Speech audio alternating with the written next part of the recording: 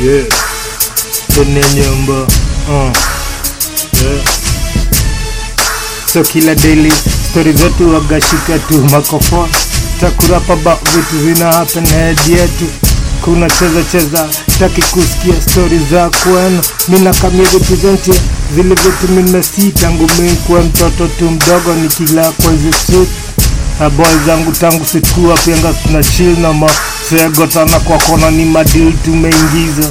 Ya jioni waga place umanga sembe mamtura waga kuna poke mavichwa sawa manga hapo na kuishia kama goka na kuanza chana giza tu mageje piga story za jana. Hiyo ndio story ya leo mpaka mchana.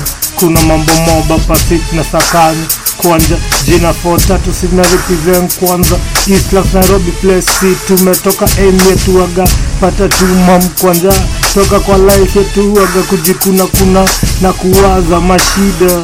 Test natoka nataka change ya madha zetu mashida ya kuweza kuwaliwaza pia kakeja labda pia kadinga mimi na waza hii kitu niki busha freestyle toka topia head ya minhara instant vile na feel kila day jina Foti Tatu instant freestyle tunaifanya vile sidna feel